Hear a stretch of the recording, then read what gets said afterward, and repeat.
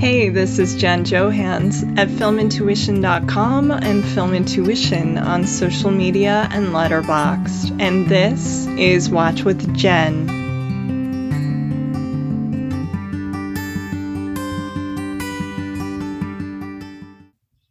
Today I'm welcoming back one of my favorites, the author of Peckerwood and Fierce Bitches, a blogger at his own terrific site, Hardboiled Wonderland, my friend and Pandemic Movie Club buddy, Mr. Jed Ayres. Jed, thank you so much for being here. We talk all the time, so it's awesome of you to return. So how are you doing and how's summer treating you? Summer is almost over, thank God. Brutal. Really yes. Brutal. Kids are getting ready to go back to school, and the kids are getting ready to go back to school for the third year now affected by this damn virus. This is ridiculous, but yeah, we're looking at, they're going back in person, but it's all masked up still, and good plexiglass and all that. And at the beginning of it, we just could not have imagined that 2 school years later, we'd still be here. Yeah. Oh, not good. Are they eligible to get vaccines? I don't know the ages. I know they are both vaccinated. Okay, yeah, cool. They're one's a senior and the other's a sophomore in high school. So okay, both vaccinated, so that's good. But geez. Still, yeah, not cool. So is that coming up in a week or two? Does it start in September there in Missouri? It starts. Next week is the last week of summer, and we'll be going to visit my family in Arkansas. So hopefully we won't be catching. I know, right? Catching it yourself, yeah. Not good. Yeah, well, I just heard from my dad today. He's vaccinated and got COVID. I talked to him over the weekend for his birthday, and he was like, I have a really bad cold, and I normally don't get this tired when I'm sick, and I didn't want to like freak him out. So I was worried. I knew my stepmom would be on top of it, and just got the call. Yeah, it's COVID. I mean, he's doing okay. Like he was vaccinated in February with J&J. So he'd probably be way sicker, but really run down. So yeah, it's scary out there. Yeah, I hate to hear that. I'm sorry. No.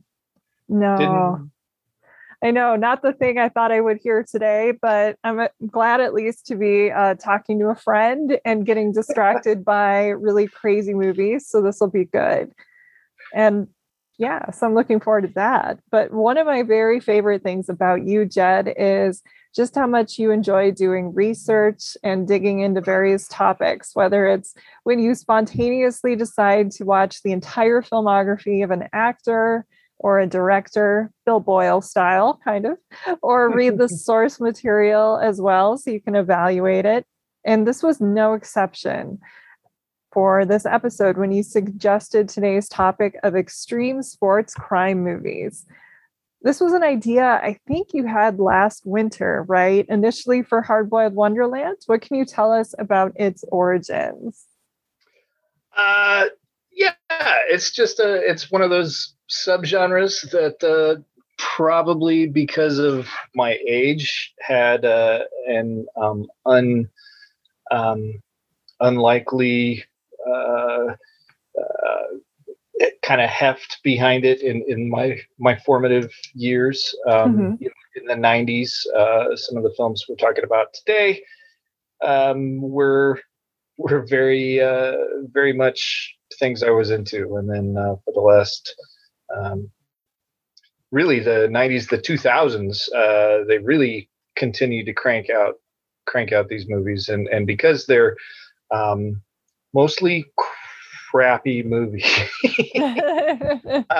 It's a subgenre that's doesn't get much respect, but I think it's very worth going into. I love the excuse to talk about bad reputation cinema. Always, on your otherwise very very classy podcast. So thanks for letting me do this. Oh, you're too kind. Well, we talk about everything, so it works. Well, you're a veteran, prolific list maker over on Letterboxd, and I think you sent me multiple densely packed screen grabs of movies that we could have discussed. And who knows, as you joked, maybe there's a sponsorship coming from Mountain Dew or even Gatorade to turn this into a spin-off podcast. But since last time we chatted, I believe we tackled nearly like a dozen titles in that crime movie remakes episode.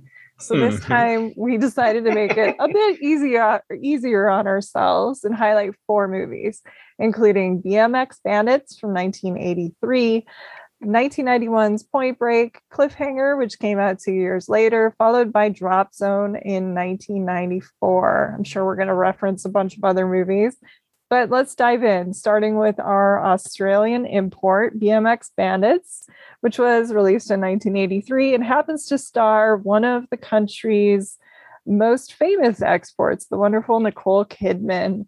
That's right, the future Oscar winner plays Judy, who we first meet as she's fired from her job collecting and corralling shopping carts, or trolleys rather, after they're crashed into by 2 BMX enthusiasts, Goose, played by James Lugton, and Angelo D'Angelo's PJ, becoming friends with the 2 after they find and sell some police band radios that they find other kids in Sydney. They find themselves in peril when the bumbling crooks who'd been planning to use those walkie-talkies in a payroll robbery decide to try to track down our 3 bike-riding bandits. Colorful, fast-paced, inventive, and crazily ambitious, with some epic Keystone Cops level gags and a thrilling chase scene that goes on for several minutes across multiple Sydney landmarks. Director Brian Trenchard Smith's film was new to me, and it's a whole lot of fun. So what are your thoughts on this one, Jed? I think I'm glad that we're including it because not only is it tonally fair amount different than the other pictures we're looking at, it's from a slightly different era. It's from the early 80s.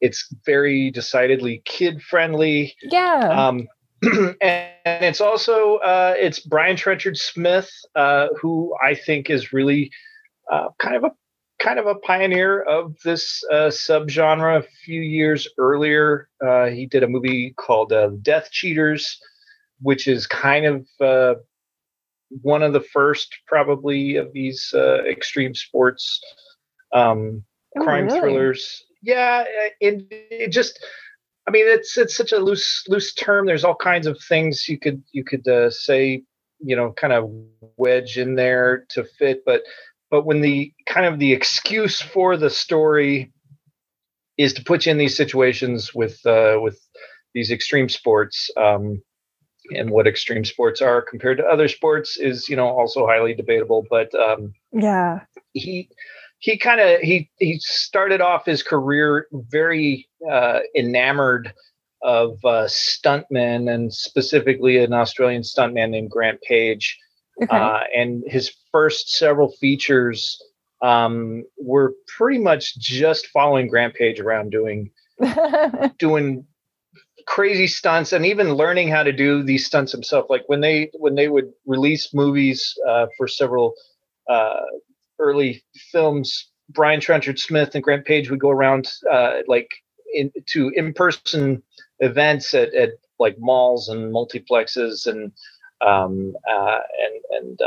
film markets and things like that, and light themselves on fire and like get hit by cars and that's exactly where I'm going with that. Yes. I do think these films are kind of proto Jackass. They branch out into a couple different ways. The crime thriller aspect that's there in Death Cheaters and in BMX Bandits, and goes on to be its own, pretty vibrant subgenre for a while. There's the other side of it it's Jackass. It's just, let's put something on screen that you want to look at and not waste time with anything else, just constantly. So, if you're interested in others like that, then the Stuntmen and the Kung Fu Killers and Stunt Rock are very, very worth checking out. But BMX Bandits, I think, was probably his most commercially successful. And I mean, what do you know? You got breakout star 15-year-old Nicole Kidman out front. Yeah, So that's crazy. Maybe the candy colored, the color scheme and vibrancy of the soundtrack and all that are what sets it apart from Death Cheaters and other things like that. But man, what a fun movie! And honestly, I had forgotten a lot about it before I rewatched it a couple weeks ago, and yeah, it's so fun. I'm glad you suggested this one. And it was funny when I was looking it up, and I think I posted that I was watching it because you had recommended it. I heard from Maria Lewis, who is Blake Howard, our friend's bestie, is Maria, and she just put in like capital letters the trench because he's such a beloved figure there, Brian Trenchard Smith. Mm-hmm. And so when I Googled him, I found like the craziest whoever wrote his Wikipedia page. Like the first paragraph made me laugh so hard. I'm going to read it out loud. It is, okay, it's his name. And then an English-Australian filmmaker and author known for his idiosyncratic and satirical low-budget genre films. His filmography covers action, science fiction, martial arts, dystopian fiction, comedy, war, family, thriller, romance, and erotica. And his works tend to be cross-genre pieces. And I thought, boy, this guy's really done it all. I mean, he made a family movie, he made erotica, he made sci-fi. Basically, give this guy a camera, let him follow around the right people, and he can create some magic. The movie, when I watched it, reminded me of one that I used to love in the 80s. It was made for TV. I don't know if you saw it. Did you ever see the Brat Patrol? No, I don't know that one. It was with like Nia Long and I want to say Sean Astin, and it was made for Wonderful World of Disney, like ABC in the 80s. And it was Brat Patrol is Born, Raised, and Trapped is what the acronym was. And it was basically the kids of military on these bases getting in trouble and figuring things out and like action and doing little espionage. It was a lot of fun. And so when I was watching this, I was like, it's that same, if you liked Brat Patrol, you're probably going to get a kick out of this. Yeah. Or this that sounds like first. Yeah. That sounds like a good fit. In the 80s, of course, also there was just a bunch of kind of seminal kids on bikes or skateboards movies. Another one that could have fit into the crime thriller is Gleaming the Cube with Christian Slater. Seems yes. Like Gleaming the Cube or BMX Bandits or Rad or like one of those movies seems like it was. Oh my God, I remember Rad. Yeah. Yeah. Every weekend, around my house, my brother and his friends especially would play Rad over and over and over again. Mm-hmm. Just kind of fast forward to the biking montages. So I'm all about that. That's fine. Yeah, I know. And I got a big kick out of the whole sequence where they were going down like water slides. We went through the mall. It's just like, I'm 40, but it makes you like basically turn into a 4-year-old kid when you're watching this. You're just like, cool. And you want to watch it again and again. And so much fun. Yeah. If you like that sequence in Death Cheaters, they use that same mall for a dune buggy chase. So awesome! And Death Cheaters also involves paragliding and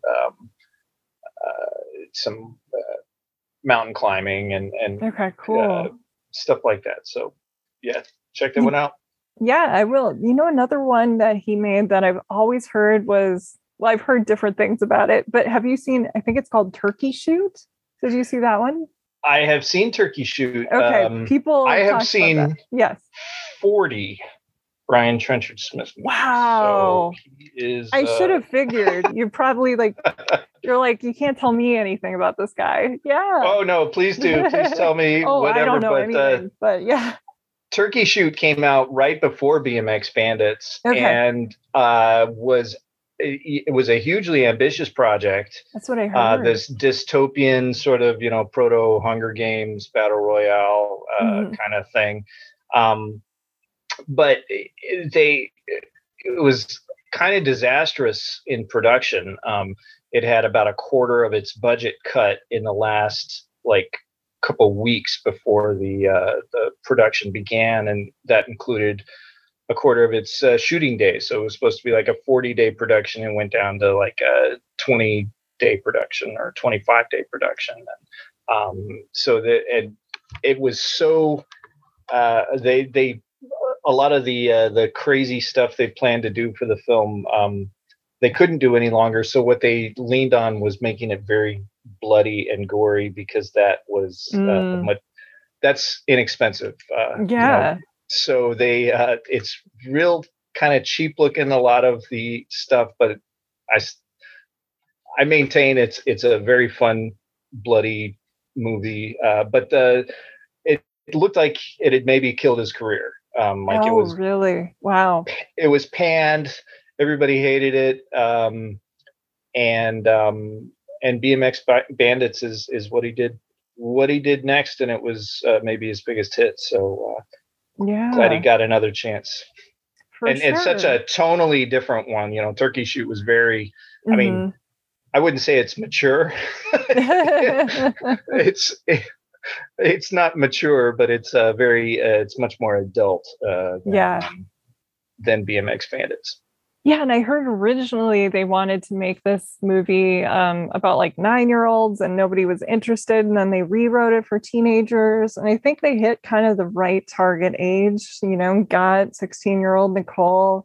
I read that when it premiered, like The Guardian, when they reviewed it, said there's a girl called Nicole Kidman. She's rather good, which I thought was very, very funny. But she sprained her ankle during the filming, and so they couldn't find a female stunt double to do her riding. So they just basically put a wig on a guy, and he carried it all out. So I think that's why her hair sort of grows in the movie. Like you see it one way and it's really cute, and then you see it and she's got this like real frizzy kind of thing going on. And I think probably so you can put a guy in the wig, but it works. Just shoot it from afar. We don't know. It's magic of the movies. Absolutely. And I love that she's really proud of it. Like on her Instagram, somebody shared recently, she posted a picture of herself wearing the BMX Bandits shirt. And so I love that. It's not like, oh my God, I made BMX Bandits. Like she's a bandit still. I love that. Yeah, it's a mix of tones in the movie that I think is kind of charming now. But at the time might have been a little, I'm not sure if it worked better at the time or if it works better now. But you go from these, like watching it again, the opening bank heist scene is, it's kind of badass looking. Like it's actually it really is a lot like Point Break. They're putting on those rubber pig masks in the van, and they're loading shotguns, and they go in, they pull off a pretty good heist sequence. And then it turns into Scooby-Doo after a while when they're running around the cemetery at night. And that was kind of a Scooby-Doo scene. I know. It was funny to watch this in quick succession with Point Break, because with the bank robbery, the masks, like they're wearing pig masks and pulling off a heist. Yeah, I thought the heist was actually kind of impressive. Yeah, at the beginning. I was like, what movie is this? Jed undersold this thing. But yeah. Yeah, I mean, it gets super goofy. It does. Yeah. Really quick, super goofy. I love the head villain. The actor playing him was so funny. Yeah. But at different points you got kids in peril. It's hard to it's a little hard to imagine that they would have had the same movie if they'd had been stuck with 9 or 10-year-olds, holding guns to them and things like that. But it's a fun one. I don't know what else to say about it. Just it's bright and bouncy and colorful, and yes, everybody check it out. It's stupid jokes are nonstop and groan worthy, and you love that. Yeah, it's on like almost all of the platforms basically for free, so you can find it everywhere. But yeah, totally worth watching. Yes. Well, we should probably go to our next movie, which chronologically, but it is another one that involves those masks and bank robberies. So, originally developed in 1986 as a potential film for director Ridley Scott, over the next few years, W. Peter Iliff's script for what was then called Johnny Utah, based on a story by himself and Rick King per IMDb, was rewritten by two then married filmmakers, James Cameron and Catherine Bigelow, with Cameron in mind to produce, and Blue Steel and Near Dark filmmaker Catherine Bigelow ready to direct. Eventually going to bat for Keanu Reeves, who was Bigelow's first and only choice for the lead against the studio and even Cameron's objections because they just couldn't see it. Point Break, which finds Keanu Reeves cast as an ambitious young FBI agent going undercover to bust a band of surfers who moonlight as bank robbers, is the film that made the Bill and Ted's Excellent Adventure lead and action star. Opposite Reeves is a big bona fide movie star, the veteran of Dirty Dancing and Roadhouse, actor Patrick Swayze, who plays the wildly charismatic but incredibly dangerous Bodie, a surf guru and adrenaline junkie who befriends Reeves' Johnny Utah.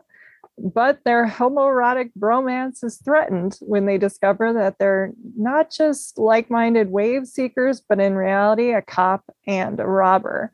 Thrown into the mix is Lori Petty, Gary Busey, John C. McGinley, James LeGros, Tom Sizemore, and more. Oh, and it isn't a SoCal early 90s movie without a cameo by Anthony Kiedis from Red Hot Chili Peppers, much to our friend Travis's chagrin, filled with not just awesome surf scenes, but skydiving and some of the best chase and fight choreography and direction you'll ever see in an American movie. The film is perfect for not only its stars, but also Bigelow, who loves to follow adrenaline-fueled outsiders who travel this world in male-dominated packs, as she would do most famously in her Oscar-winning film, The Hurt Locker. I love Point Break, and I know you do too, so talk to me about it. Well, honestly, when I was thinking about doing this episode, I thought perhaps we ought not to talk about Point Break just because it's so famous. It's like doing it's the godfather of extreme sports crime films. It's really the peak. It's firing on all cylinders. It mixes the tones.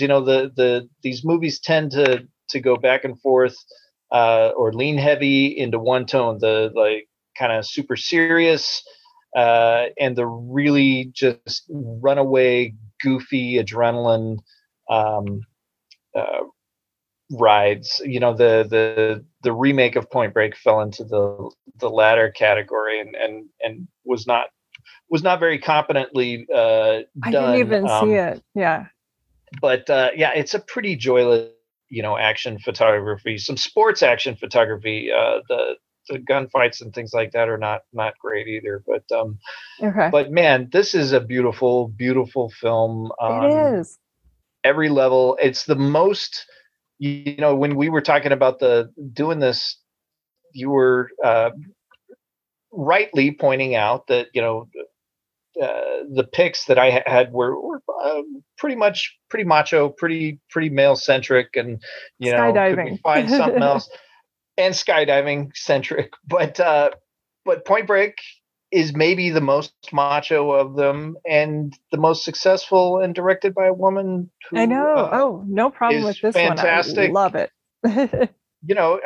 I think she's one of those filmmakers who is really at home with and doing her best work often when she's looking at those kind of macho tropes and things like that. She's got interesting things to say and I was a teenager when this came out and I wanted to see it so badly. I was not able to see it at the theater. I wasn't allowed to see many movies, but I first rented it at the grocery store up the street from my house. I snuck it home I pretended I was going to take my dog for a walk, and Oh, wow. I took him and tied him to a tree not far from our house, and I ran like hell up the street to rent the movie, and I came home and I threw the VHS cassette through the second story bedroom window where Oh I'd my placed God, I love my this. mattress on the floor so it wouldn't make a noise when it landed. So yeah, I had the open window that I chucked the VHS through, and I got my dog and came back in, and I looked out of breath, and he did not look like he'd been running around. And I went upstairs and watched the movie with the sound pretty much off, so that I wouldn't get caught watching it. And yeah, I You were watched it. obsessed ever since. This Obsessed is the ever best since. story of like how I first saw a movie I think I've ever heard on this podcast. Really? This is amazing. Yeah. Oh Okay. my gosh. Well, Did you like repeat this experiment with other movies? Were there other ones where you're like, I got to put that mattress on the floor because when I chucked that video. absolutely. Okay. I was gonna say, it was Absolutely. like So a well-oiled machine here. this was the age of every grocery store and gas Yes. station having a video section, and not Oh, just a I video loved section, it. but like a you could rent VCRs there, which I had to do often because we didn't have VCR for a while. And so, Yeah. in fact, one of the very first short stories I ever had published was about a couple of guys who rob a convenience store and get carried away with cleaning out the VHS selection. Oh my God, that's brilliant. Yeah, so You need to send me that because I would read that in a second. Yeah. I remember this too. Like the best thing about going to, I mean, you could even, it was like in my hometown, it was like Snyder's or wherever, and it was 2 for $1 at the drugstore. And, you could get movies everywhere. And yeah, we had a VCR, but I had friends who were renting the VCRs from these places, and was amazing. Yeah, I actually didn't see this at the theater either. It was like, when was it? 90. It came out, I think. So I would have been 91. 91. I think, yeah. So I saw it when it was new on video, though. Yeah. So yeah, and it became like an instant favorite. My brother was watching it all the time, and he was like my idol and best friend. So I just would sit and watch whatever he was watching. So this became one of my favorites. And yeah, it really was just mind blowing. I remember, and you remember like dumb little scenes. Like I think you and I went back and forth with the Sizemore. You think I like this hair? Like you'll just sort of latch on to one little section of the movie, and then you find who else is like obsessed. Travis did a really good rum and rants on our friend Blake's podcast about this, and I think he called it Brokeback Mountain with surfboards because it's so emotional. I've read that it's been called like a wet western. It is kind of a western, really. It's basically these two sort of macho people who would bond and would be like best friends, but the law gets in the way. Talk to me about the performances. What do you think of? There's been some back and forth on Keanu being good. I think he's great in the movie. Some other people didn't. Bigelow said she was gonna cut his hair, dress him, teach him to walk, teach him to move, she's like, I'm gonna make him a movie star because it's there. And nobody else believed it. But I think he's great. I love Swayze. I think Swayze's on another level here. He's using that charm as a weapon. Busey, Utah Get Me Too is just so good. So what do you think of these performances? Yeah, I think, I mean, you can't second guess any of these now. I mean, obviously, when you read some of the casting rumors that the studio wanted Johnny Depp or somebody in the role, like, well, I can understand that, but yeah, no, this is one of the quintessential Keanu roles that would his career have happened the way it has without this movie? Probably not. Um, and yeah, apparently Swayze was originally auditioning for the Johnny Utah role. Yeah, that's what I heard. Yep. So that's hard to kind of wrap your mind around. He seems, I think, correct me if I'm wrong, but I think when he came on as Bodie is when the title maybe changed from Johnny Utah, and Yes, it he did. brought something so kind of compelling to the character that Yep. it was like, no, this is a It's a dual lead, two-hander. Yeah. dual lead film, and that's great, and the supporting cast is amazing. Yeah. James LeGros was, of course, in everything I wanted to see around that time, and John C. McGinley and Gary So good. Busey. I like this, that it's the middle chapter of his Yep. extreme sports movies. John Milius's Big Wednesday being probably it's not a crime movie at all, but sort of a spiritual uh, parent of Point Break, and also the book Tapping the Source by Kim Nunn, which is widely considered the part of the inspiration.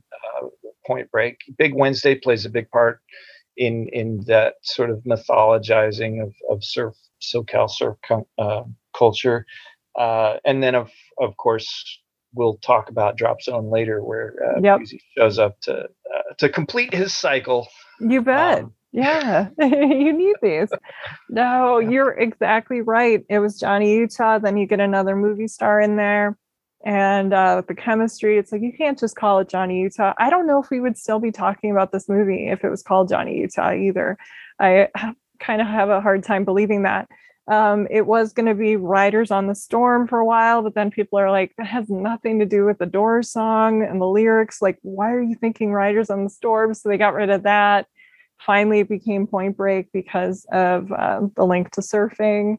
Yeah, and I think another thing that this movie, watching it today, and it was like really a week after I did, it's kind of funny, it's sort of a trifecta here. It was a week after I did an episode all on Jim Cameron, so I rewatched T2, which I think is the best American-made action movie at the time, or of all time, really. And then this is one of them. And you called it The Godfather, and I'm talking to Sean Cosby in a couple of days about The Godfathers. So it's like, this is weird timing. There you go. Yeah, but watching it after T2, which has one of my favorite chase scenes ever, this one is right up there, though. I think I watched the sequence a couple times. I mean, first of all, this is a woman who comes up with the most inventive things. I mean, we have a scene. It starts out where they're like on a stakeout, they're eating junk food, and then it's a car chase. Then we have like a shoot down and fire at a gas station. Then we're on foot. We go through a house. A woman is like hitting a guy with a vacuum. She comes up with a bit where he throws a dog at Keanu Reeves. Then we're back on foot. Then we're jumping down into like the flood channel, or, forgetting the blank.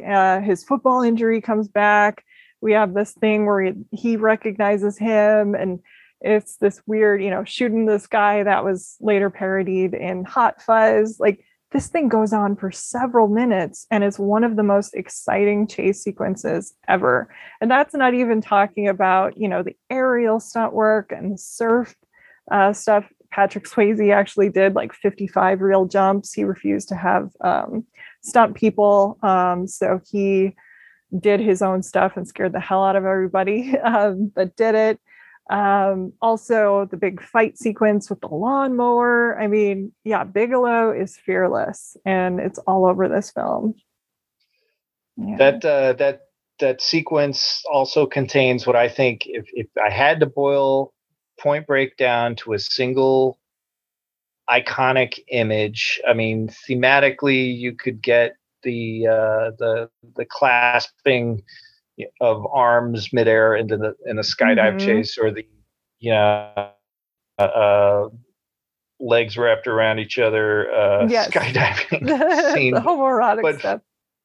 honestly, the tuxedoed Reagan mask wearing gas pump flamethrower heat distorted Yes. image. I mean, that's Incredible. amazing iconography. This film should live forever in consciousness because of that image alone. That's yeah. Oh, it's interesting you went there. For a minute, I was thinking you were going for the one where Keanu, well, it starts, Patrick Swayze prevents somebody from shooting Keanu. And then at the end of the thing, he definitely has the drop on him. We saw that this guy is an ace shot. It opens in the rain, it closes in the rain, which is a nice little bookend. But where he it gets 100% on his target shooting. So he could totally take Patrick Swayze out, but he locks eyes with him and he knows it's him and he lets him go. And so for a minute there, I thought you were going for the romantic thing of them looking at each other's eyes. But no, the flamethrower thing at the gas station. Yeah, that's incredible with the Reagan, and that's Bigelow. She's operating on multiple levels at once. Multiple levels. I will say, I tend to think of this movie now as almost a riff on. I guess you couldn't really say a remake of any sort, but a riff on the Thomas Crown Affair.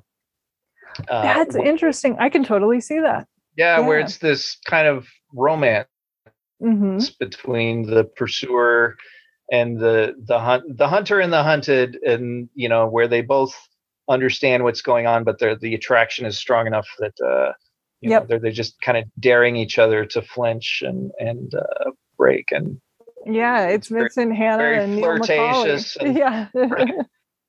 But good stuff all around. I would like to point out too that Chris Peterson, who played Bunker Weiss,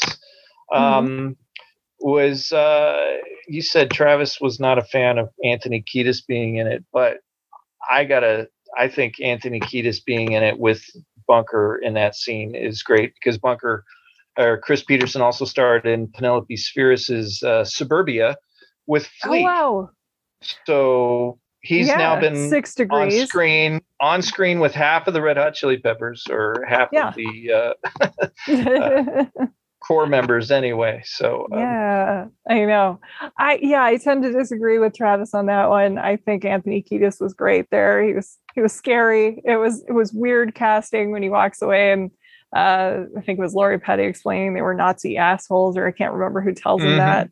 Yeah, and you're like, wait a minute, the Red Hot Chili Pepper guy? So I thought that was kind of funny. But he shoots himself in the foot. Yeah. And he gets laid out with one punch because he didn't come to rehearsal to learn how to fight. So they choreographed him to be taken out with one punch, and he shoots himself in the foot. I mean, that's you can't have too big an ego to appear in a movie and do that. So exactly. Yeah. Good for him. Yep. Busey in that scene where the lawnmower scene where he shoots the lawnmower engine on that push mower. He shoots the engine out and says, speaking of the microphone, squid brain. There's a similar line in Big Wednesday. Calls somebody a squid lips, and I just wonder if that's it's got to be a callback. Sort of I don't know if it was in the script or if it's just something when Busey's riffing, if he goes to squid a lot. I'm not aware of other Busey squid lines, but people are right now sharing stories of horrible Q&As, and I'm sure this movie would evoke really bad ones, but that would be an ideal question to have asked over the years at a Q&A, a Gary Busey, do you like the word squid? Because what's the deal with the squid? I think that would have been a really interesting Q&A question for sure. Yeah, in my women in film class in college, actually, that whole scene with the lawnmower, the fight scene with the naked woman, she was showing us sequences from movies. And the point was, of course, you shouldn't be able to tell if it's done expertly. Is the director of this a male or a female? And so she showed that whole sequence. And of course, I knew. And they said, she's like, if you know, like, don't say. And so I shut up. And I was watching. Most of the people are like, well, a guy directed this. And so that was kind of funny. She was trying to point out there shouldn't be, or that was her thesis anyway, especially on action movies. Or she said certain scenes, you're going to see it. I mean, I think you can totally tell. And I think that's a Bigelow thing. But yeah, no, good action is good action. And that's great action. Yeah. Yes. Great action. I'm curious what you think if she identifies most with any of the characters. Because, I mean, Lori Petty is in here as the lone woman with any significant presence in the film, really, and she's fed up with the macho stuff. She's you can tell she's attracted to it on one level, but she's also sees through it and kind of irritated by it on another. You don't hook up with Johnny Utah and Bodie. Yeah. and not be attracted to it, but yeah, she is quick to point out, it's big wave writings for macho assholes with a death wish, and too much testosterone in here, I'm out, and things like that. But I don't know what Catherine Bigelow's kind of point of view, like, is she closer to any of these points of view than another? Yeah, it would be interesting. I know that she wanted to make the script far more of a psychological portrait. Like, it was kind of just a one-note action thing before, which is what Cameron and her, when they were working on the script, they were trying to make it far more into the psychology of just who these people are. So I think that does fascinate her. What you were saying about Lori Petty is exactly right. And it's kind of a recurring thing. Like, Near Dark, we have the female character who wants to kind of walk away from the pack. Loveless, they're attracted to the danger. We have the one girl who's attracted to it, but she is trying to escape. So there's some questions there. There's an interesting through line of the female characters that are drawn to it and repulsed by it at the same time, or trying to figure it out. So yeah. Zero Dark 30, where Jessica Chastain is gonna make herself the most macho character in the film. Yeah.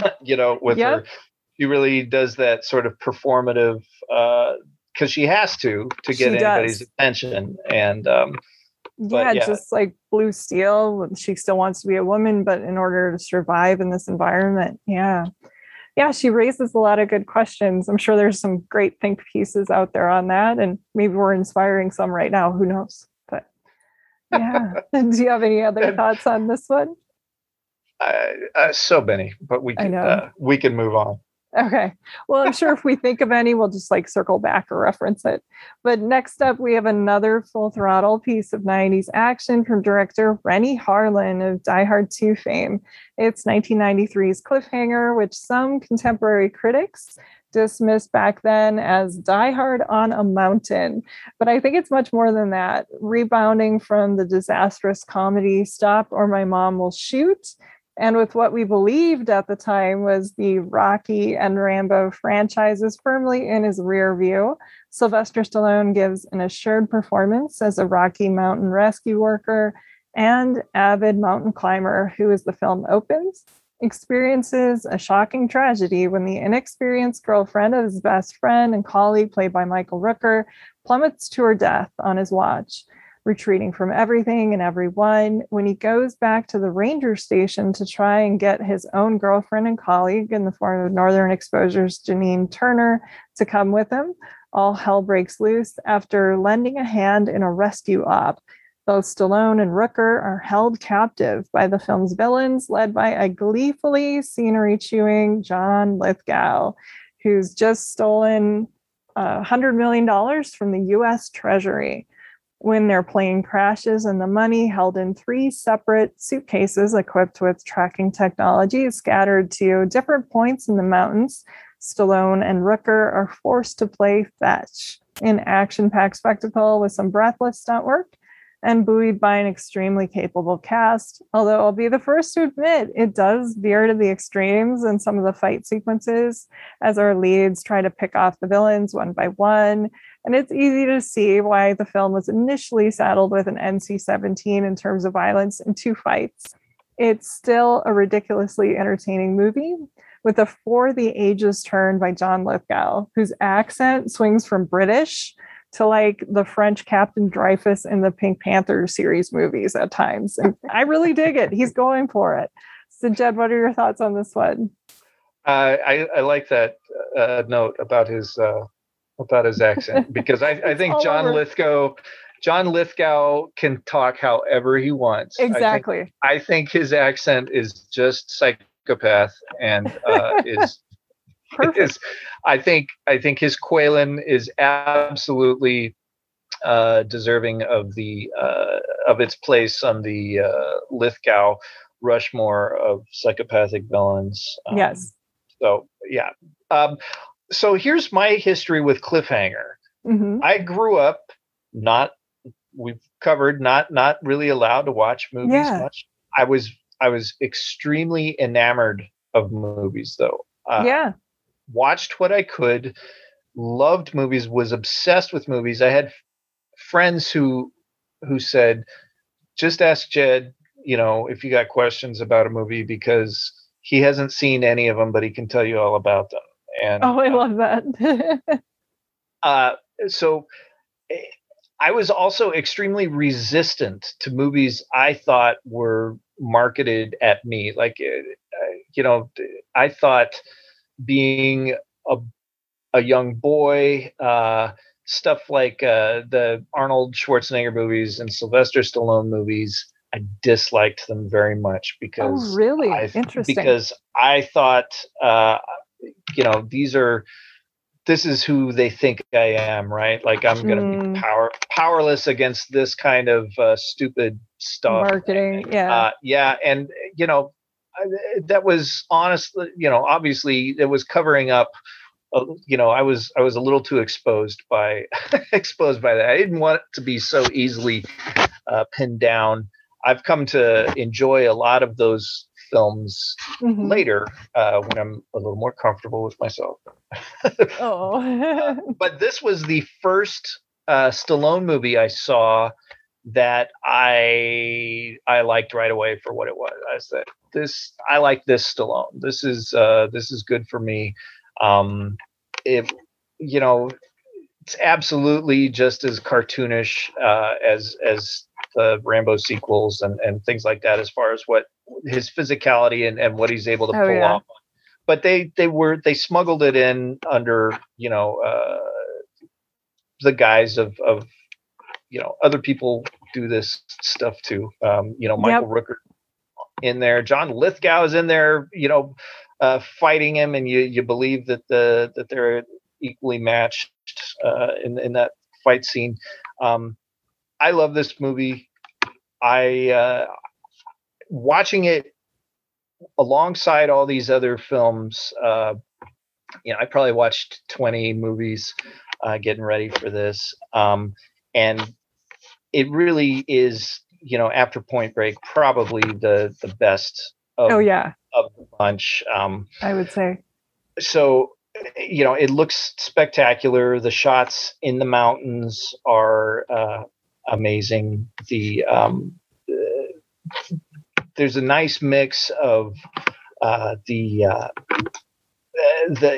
kind of intimate violence where they're like hand-to-hand combat, and then the action that's running along these real locales, pretty breathless stuff, which is interesting for Rennie Harlin, because I think of him now. I'm looking at his filmography. I actually haven't seen all that many of his films, but I tend to think of him, in early stuff like the Nightmare on Elm Street movie he did, and Prison movie, and of being great with these sort of closed sets and atmospherics, and cliffhanger so wide open for the most part that I was very impressed, and I do think Die Hard on a Mountain works. It's not as there was Die Hard on a Bus with Speed, and Die Hard on a Plane with Passenger 57, and actually Die Hard on a Plane became its own thing with a bunch of others. Die Hard on a Train, Die Hard on a Boat. There was Die Hard in a phone booth. There's a million Die Hard on a whatever. Yeah. But this, as Die Hard on a Mountain, is one of the only ones that's not, where you're locked into a very contained space. As he's exploring the sort of nooks and crannies of the film of the mountain, trying to get ahead of the teams tracking the suitcases. It is very much like John McClane going through the unfinished, under construction Nakatomi Plaza. It is exactly. It's really nicely done that way. So I don't think that I'd ever thought Die Hard on a Mountain or heard that, but I do think that's apropos and not an insult. I think it works really well. I had never heard that there was an NC-17 rating on this. So tell me about that. I don't know what that's from. I don't know too much about it. I think it was maybe in the extra features of a Blu-ray I reviewed years ago, because I did the research and I wrote the review then, and I was rereading my review. I think it was especially the fights with Leon, which does get a little gory, that one. And I think it's the Rooker soccer versus the soccer fan. That one gets a little too much. They got a little too into the gore. And I guess the first cut of the movie made some test audiences actually laugh because of what you were talking about with this cut is a nice mix of, hand to hand and then bigger stuff, some explosions. I guess originally it was Stallone was joking. It was like, yeah, my character is able to jump, 300 feet into the air, or it was a little too extreme. Like Rennie Harlan loves the big, bold action moments, and there were too many larger than life ones. And so I think the final cut of this, Stallone was saying, you're better with the theatrical cut than what Harlan wanted at the time, though I think he was still proud of the movie. But it's a little more like you've got some everyman action, and then you have some Die Hard or some bigger stuff going on. So yeah, this was before he made Rennie Harlan's career was about to turn a little bit. Unfortunately, he made Cutthroat Island. He made Long Kiss Goodnight, which is a very good action movie. Another one starring his then wife, Gina Davis, of course. But yeah, I think Stallone worked with him again years later with Driven. And I don't know if he worked with him another time after that. Speaking of Die Hard and Speed, there is a Harlan movie I remember really liking that came out a number of years ago, 12 Rounds. Did you see that one? I have not seen that one. No. Okay, that one is with, I think it was, John Cena. And it's kind of like Speed, basically. Somebody's calling and demanding things, so it's a little bit like that. So you can kind of see the Speed goes back to Die Hard, goes back to, so all these movies are kind of stealing from each other. But that one I remember liking. It's a little cheesy, over the top, but I did get a kick out of that. There's been a million sequels. But yeah, I have missed some of his most recent stuff as well. But I think this one is fun. I remember seeing it in the theater, Cliffhanger, and this is one of the only times I remember in the open hearing a person scream. I mean, at Jurassic Park, I was the one screaming, and most of us were screaming at Jurassic Park, but this is the only time, like in a normal movie, I remember hearing a scream. And it was when, of course, he's trying to save the life of Rooker's girlfriend, and she's like slipping out of his grasp with the glove. And this woman just started to scream in the theater, and we all, almost had a heart attack from that. But it shows how effective that sequence is, because you're like carefree laughing. And then all of a sudden, oh my God. And yeah. It was a horrifying it's horrible. sequence.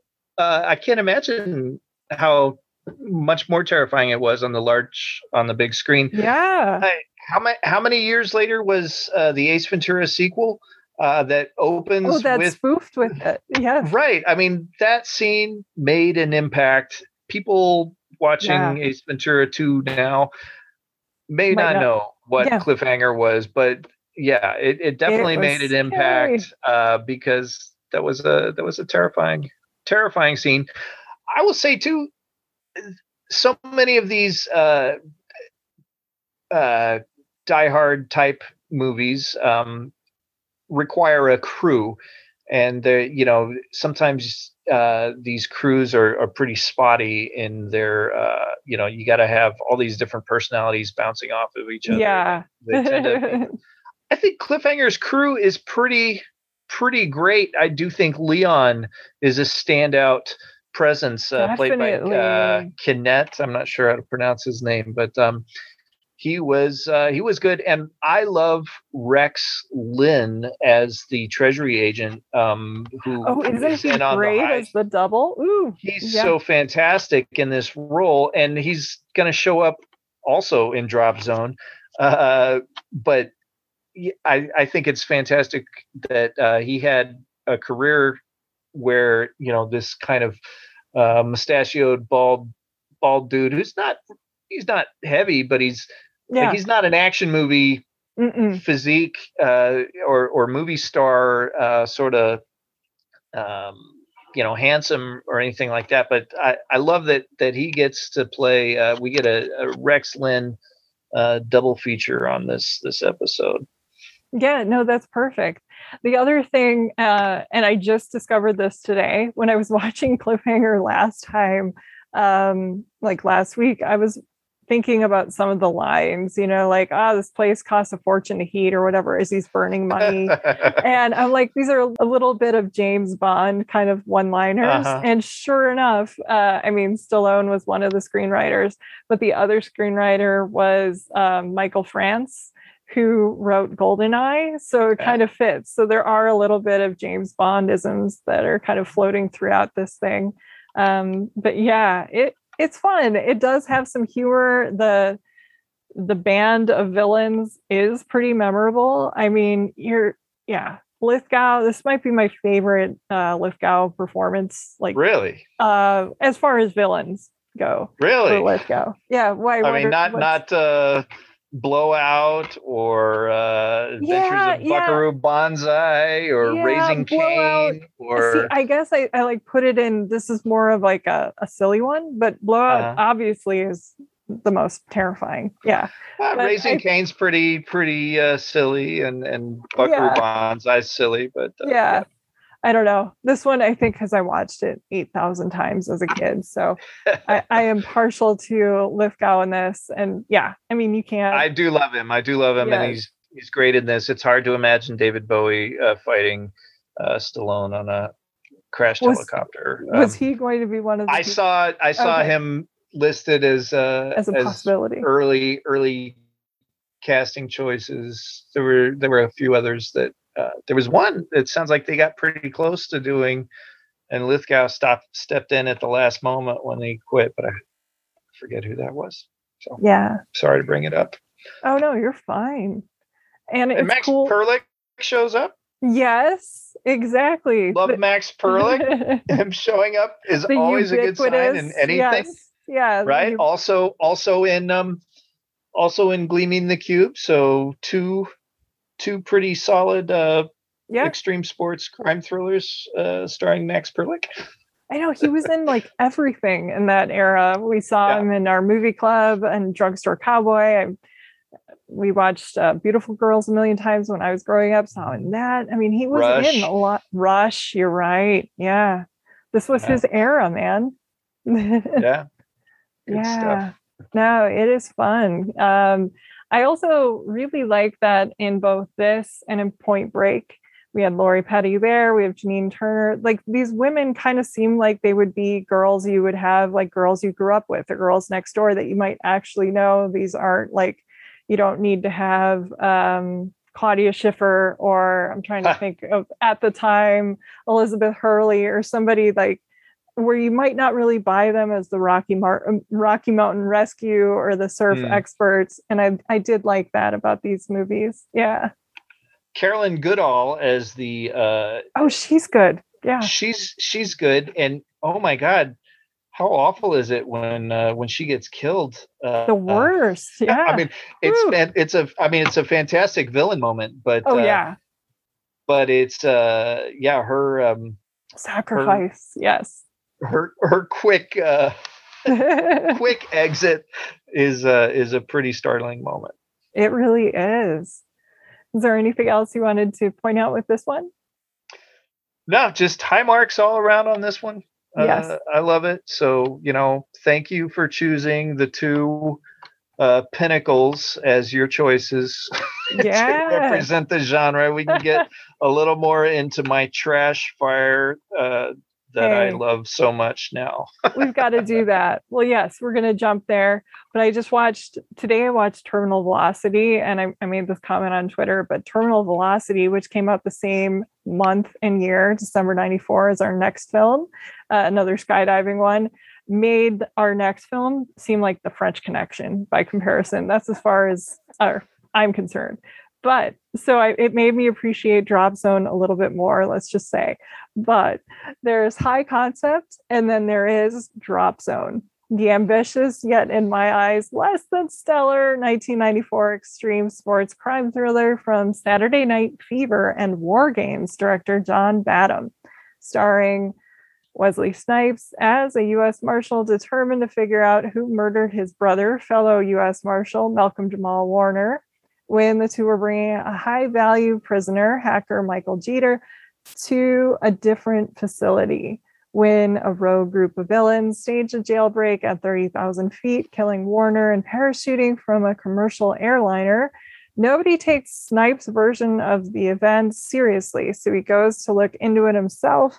Forced to surrender his badge and gun when he's blamed for the chaos in the sky, Snipes starts investigating and learns how to skydive from the expert Yancey Butler, whom we discover has no idea her soon-to-be deceased ex is involved in the proceedings. Also starring Point Break's own Gary Busey as the villain, of course, while Drop Zone is filled with cool action sequences, including one montage so 1994 that it is set to toad the wet sprocket. And I do love the elaborate, super convoluted idea of skydivers looking to hack the DEA mainframe, because that's just awesome. It is, though, I think, a pretty forgettable film in my eyes. I mean, I watched it a week ago and I already forgot most of it. So I think it was cool revisiting it for the first time since I saw it in 94. So I was glad to do that. But hey, that's just me. And I know you love it, Jed. So take it away. Drop Zone. Drop Zone. This one I did see theatrically. This is the only one of, and I saw it, I think, no less than 4 times theatrically. Seriously, wow. Seriously, and I will say that it's a film like these others, but again, I have not seen the others theatrically. That benefits from a theatrical presentation. I agree from the large with you. Screen. I would think. I really, really enjoy this film.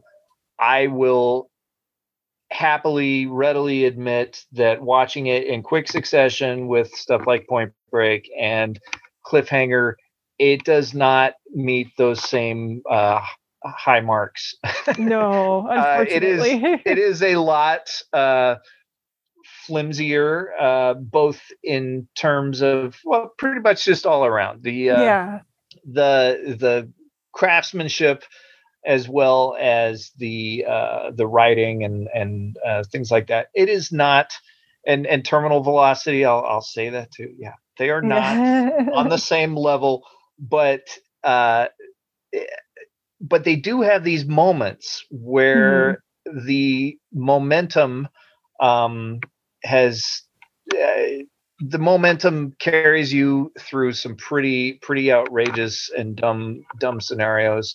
And the some of the skydiving, particularly at the finale, the nighttime jumps, with the, in Point Break, they got the night surfing. In this one, we got the nighttime jumps where they're all lit up Yeah. And doing a lot of aerial, I don't know what you call it, acrobatics or Yes. dancing, like underwater, like swimming pool ballet or whatever, but they're in the sky, and it's these big, it's almost like a Vegas showgirl number, except uh,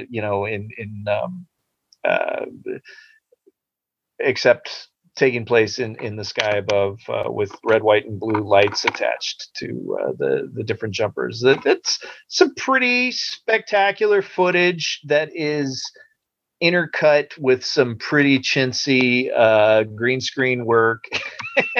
Yeah, it varies with that. Yes. I do think Yancey Butler's a standout in this movie. There's perhaps good reasons why she didn't have a huge career. I know she worked in television a fair amount after that. She had a show I never saw, and did some other stuff. But man, I was pretty smitten when she first comes on and starts giving Wesley Snipes some lip. And I think she really carries a couple of the action scenes, like when she uh, hides out in the Oh my plane. God. That was And terrifying. Like when she hangs out underneath yeah, and but even before that, when she's oh, pointing a gun at them and threatening them, like, yeah. I bought that. I bought her in that performance, in that moment. I was like, I'm genuinely, she's holding her own, and doing great. She's really good in the role. Yeah, she I was think good. they probably could have used her to do a spin-off series. Just put her in that jumpsuit again, and I'll watch another couple movies. Absolutely. Um, Yeah, uh, that's I true. I think that it was early enough in Snipes's career that he got, watching it now, having been a while since I'd seen it. You forget when he's super enthusiastic. Like, you don't get to see him be super enthusiastic in anything Hmm. recently. I mean, uh, Yeah, he maybe had this Dolomite, fun but energy. I mean, yeah. I was trying to explain to somebody when I was watching Drop Zone, like somebody who wasn't around in 94, like, you guys don't understand. Like, Wesley Snipes was the biggest thing after Passenger 57. I mean, he was like a huge star after some of these movies. And they're like, really? What was the deal? And I mean, this was before he made US Marshals. He's playing a US Marshal.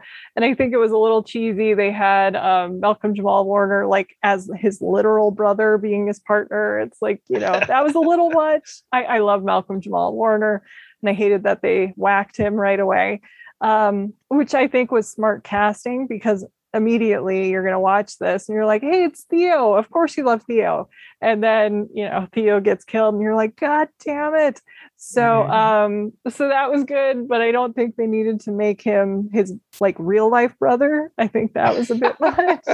But I do love Snipes. You get Snipes on a plane again after Passenger 57. It's like, how can you go wrong? So that's really fun. You were pointing out the night jump, which is incredible. Yes. But this movie reminded me of, because I had forgotten about the 4th of July thing. My aunt Jill told this horrible story from the 1970s. Like, she was at in Minneapolis, St. Paul 4th of July festivities, and it involved some skydivers coming down. And one of them, the chute didn't open, and she saw him bounce and he Oh, died. wow. And she's like, that was 4th of July. And she's told this story about what had happened. And I think it was the 70s. I don't remember, but she told this horrible story. And so when I was watching that, all of a sudden I'm like, I start the movie like, oh, this reminds me of, remember when Jill, I was telling a relative that, told us that story. Oh yeah, I do remember that. I was like, I think it was the 4th of July. And then that happens in the movie. And you're like, whoa. So that was a little strange, but I love the DEA mainframe. I love how these movies, especially the big dumb action movies from this era, it couldn't just be one thing. Like, they can't be just trying to steal something. It has to be like a hat on a hat on a hat on a, like they have to, keep raising the stakes or make it so extreme. And I do love that about this. So yeah, it's a fun one. It's not my favorite, but like I said, after watching Terminal Velocity today, all of a sudden, like, kind of owe Drop Zone a little bit of an apology. Yeah. John Badham is, I think he's probably an underrated filmmaker. Saturday Night Fever gets a lot of attention. But he's kind of sneaky with his popcorn fare. I mean, Saturday Night Fever is really not a popcorn movie, but its legacy is, you think of it as the disco movie, but it's really so not so much so dark. Yeah, it's more than that. And Blue Thunder, which was absolutely a popcorn movie, an action thriller about a smart helicopter, smart tech stuff. There was a bunch of those in the 80s too. But it was, interesting stuff about the surveillance state, and snuck in there. And Stakeout's one of my favorite crime comedies. The Hard Way is one of my favorite crime comedies. That's a good movie. A couple other sports movies he did, American Flyers and the Bingo Long Traveling All Stars and Motor Kings. Or, he's versatile and not somebody you tend to think of as auteurish. No, but really pretty solid. Knows how to deliver the goods in a lot of different genres. And I think underrated. And I think Drop Zone fits right into his body of work in a pretty satisfying way. Great cast in it too. Outside of Snipes and who was, yes, big, but also big in a way that we didn't quite know where, who he was. Yeah, what to do with him, basically. The energy. Yeah, and I mean, he had great energy. Apparently, Steven Seagal was up for the role at one point. I know. Yeah. I cannot imagine Steven Seagal in this movie. I mean, talk about he can't really deliver lead balloon, he would fall to the earth and make a crater, I think. But that's a good analogy there. Yes. And like you're talking about with John Badham too, he made Nick of Time, and that kind of ties in. It's Johnny Depp. That was the first movie I ever reviewed for my high school newspaper, if I remember right. Really? It was Nick of Time. Yeah. So I guess, it all comes back. We're circling back with Johnny Depp in an action movie that is not extreme sports, but it is crime. So, but no. Bird on a Wire was kind of fun. I mean, oh yeah, Goldie Hawn, Mel Gibson, that was fun. Point of No Return was not great. The remake of La Femme Nikita, but I mean, it's watchable. But it had some moments. I think he and maybe Peter Hyams are underrated in the same kind of way in delivering these just these entertainments that are pretty satisfying on especially in retrospect. When you look back, it's easy to pick apart movies when they first come out for not being what you thought they were trying to be or something. But when you look back, give it some space, and you look back, you say, we had it pretty good. Had it pretty good with Michael Jeter as a nine-fingered computer hacker. Oh my God, he was so good. Yeah, funny as hell. And he's very Grace funny. Zabriskie. This great, good stuff. I don't have any complaints about Drop Zone. I just think don't watch it in such close succession with Cliffhanger and Point Break. Yes, Cliffhanger and Point Break. Yeah, absolutely. Watch Drop Zone and Terminal Velocity back to back. Maybe start with Terminal Velocity. No, I'm just kidding. Start with it. So Drop Zone's better, but I enjoy Terminal Velocity too. I know you do. Did you see that at the theater? I think I saw that. I did. Okay. I saw that at the theater. That climactic sequence when Natasha Kinski's locked in the trunk of the car, and he's got to fight. They jump out of the plane with the car. I mean, he's got to fight. Was it Christopher McDonald or and the other James guy? Gandolfini and James Gandolfini skydiving in Terminal Velocity is something you don't see every day. No. But he's got to fight for the keys and then unlock the trunk and pull her out and pull the ripcord. I mean, that's high quality stuff, even though it's clearly green screen. I love that they cheated. The show Mythbusters apparently tried to do with the car. Well, Mythbusters did an episode where they specifically doing Point Break, where these guys are skydiving and talking to each other, and also the scene where Keanu jumps out of the plane without a parachute and is able to catch up to. So they tried to do that and see it, and the main thing was they said that 4,000 foot jump takes about 30 seconds, not 90 seconds. And Terminal Velocity, it's about 5 minutes long of falling. It is just nonstop falling. Now I do love that they extend the life of the fall by having them actually fall like into the Grand Canyon or something like that. It is not just from a great height. They then continue falling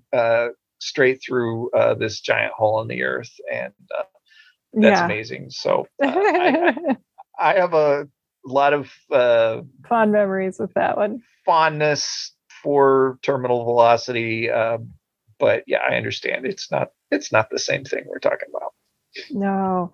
Well, as we said earlier, we did limit it to 4, but are there any films you would like to recommend besides Terminal Velocity and a couple of the Trenchard Smiths and a few we shouted out that you want to tell people to see that fit the theme? Sure.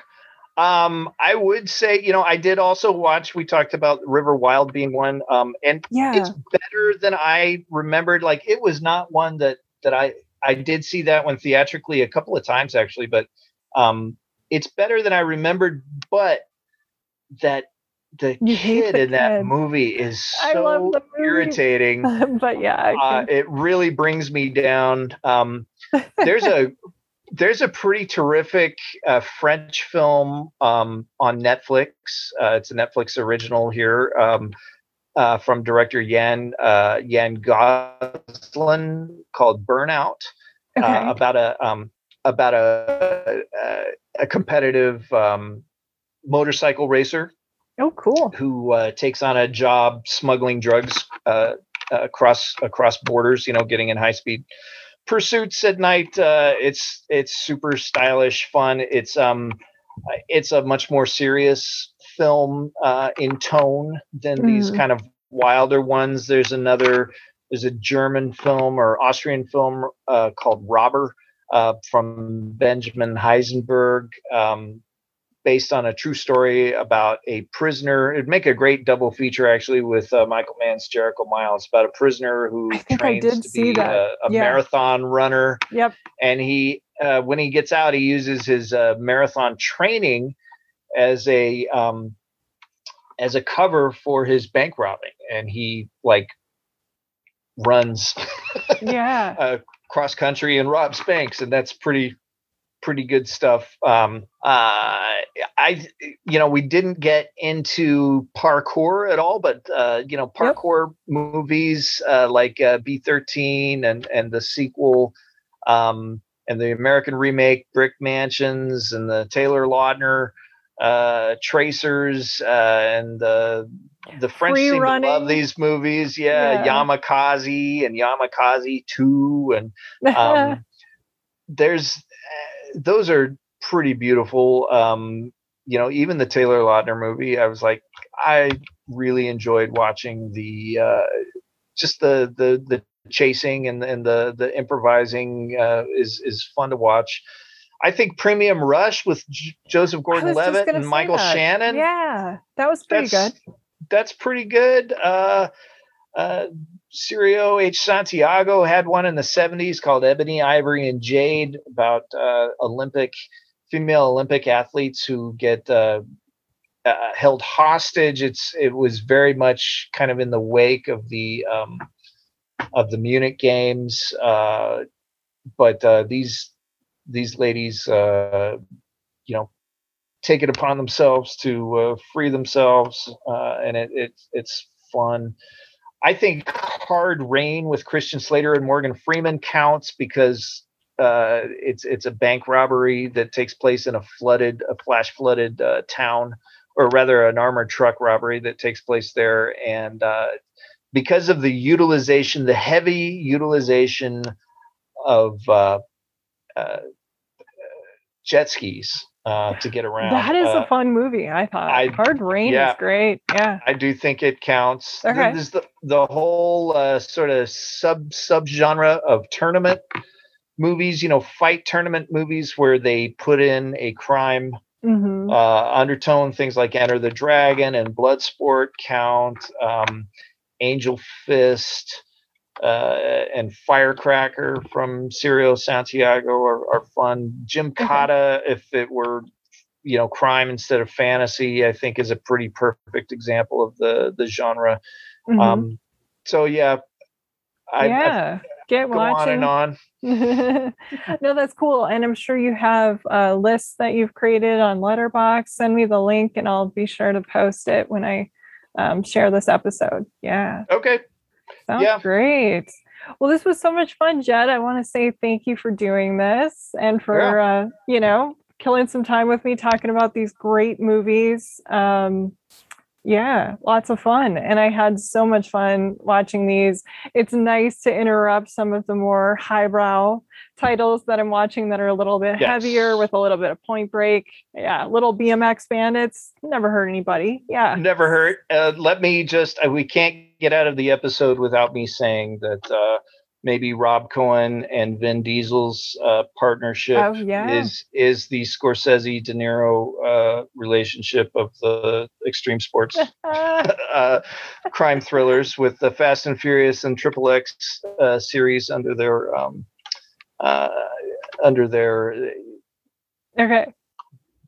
their relationship. So, that's a bold statement, but those are some huge movies. Yeah. There you go.